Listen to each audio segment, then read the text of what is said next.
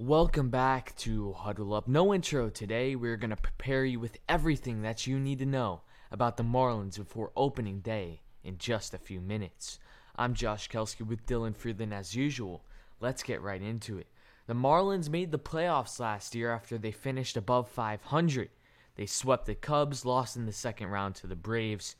And, well, that really all started with Michael Hill, who was able to put together practically a brand new bullpen after the Marlins had a COVID outbreak at the beginning of the year. And his contract expired over the offseason. And the Marlins hired Kim Ng, the first female GM in MLB history. And Kim Ng and the rest of the Marlins front office, they wasted no time this offseason. They did a great job of doing what they intended to do. They went out, they got a new TV deal. It's worth a whole lot more money than what the previous deal was worth. And they also got a naming rights deal on the stadium. It's no longer called Marlins Park. It's now Lone Depot Park.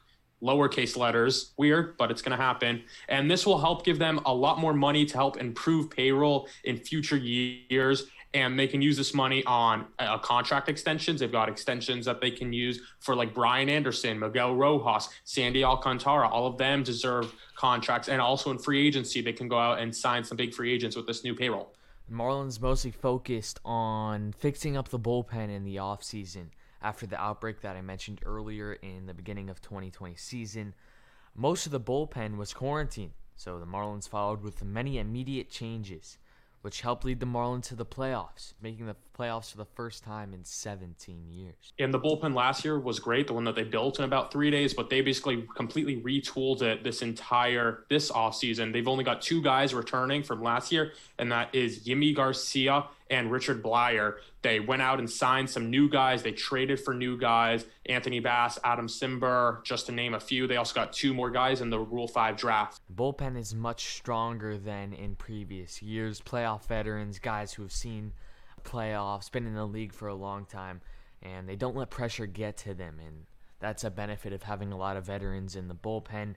Great job by the Marlins bringing in all of these guys over the offseason. Anthony Bender really surprised in spring training. We will likely see him at some point this season.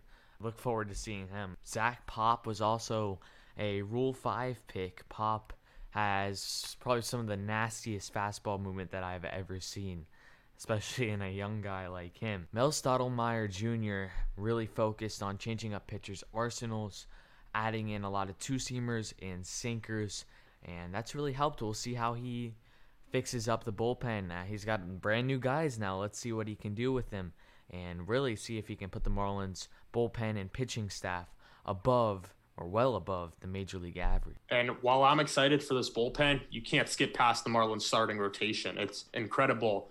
We're starting off, Sixto won't be in the starting rotation to start off the year, so they'll start off with a four-man rotation of Sandy Alcantara, Pablo Lopez, Eliezer Hernandez, and Trevor Rogers. Rogers was absolutely terrific. He was basically lights out in spring training. Nick Neidert as well. Rogers won that fifth starting spot. But I'm really excited for this starting rotation. And if this starting rotation is terrific, you don't have to rely on the bullpen as much. Yeah, the reason for Sixto not starting in the MLB is that he entered spring training late. Therefore, he has to work his way all the way up to 90-plus pitches, 100-plus pitches in each start. To protect pitchers' arms, they go from normally 20 to 40 to 60 to 80-plus pitches so that they are MLB ready. Let's go to the offense and defensive side of things. Dickerson in left, like last year, Starling Marte in center, and Adam Duvall, the offseason move, in right. Talk to me about the infield, Dylan. So you've got Brian Anderson, of course, at third, Miguel Rojas at shortstop. Second base, it was the big battle between Isan Diaz and Jazz Chisholm. Jazz came out on top. He'll be the second baseman. Really looking forward to that. And then first base, we should see a switch of playing time between Garrett Cooper and Jesus Aguilar. They'll both get great playing time. Unfortunately, no DH this year. It would have really helped the Marlins, but they won't get it. So they'll trade off. Really looking forward to that. Garrett Cooper had an unbelievable spring training. There has to be a way, and I'm sure Don Mattingly will figure out a way for them both to get good at-bats. Well, Garrett Cooper can also play in the outfield, so when outfield guys have the days off, he'll go there. Aguilar will start at first, and when Aguilar gets his days off, Cooper will be at first. So we should see some healthy playing time from both of them, who have hit extremely well in the past couple years, and especially in spring training.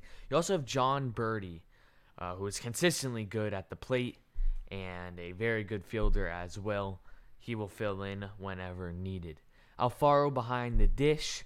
He's looking for his bounce back year, as well as Corey Dickerson. No DH. The double switch is back. We'll see it utilized big time.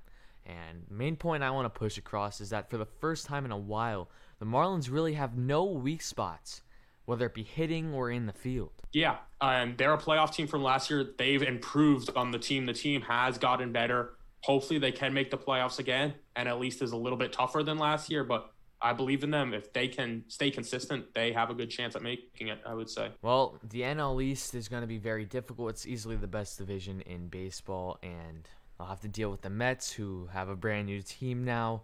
The Braves are consistently good. And let's see what the Marlins can do in this very tough division. It's not going to be easy. You can watch opening day baseball, which is April 1st, tomorrow from when we are recording right now. And TV is now on Bally Sports, same channels as previous years.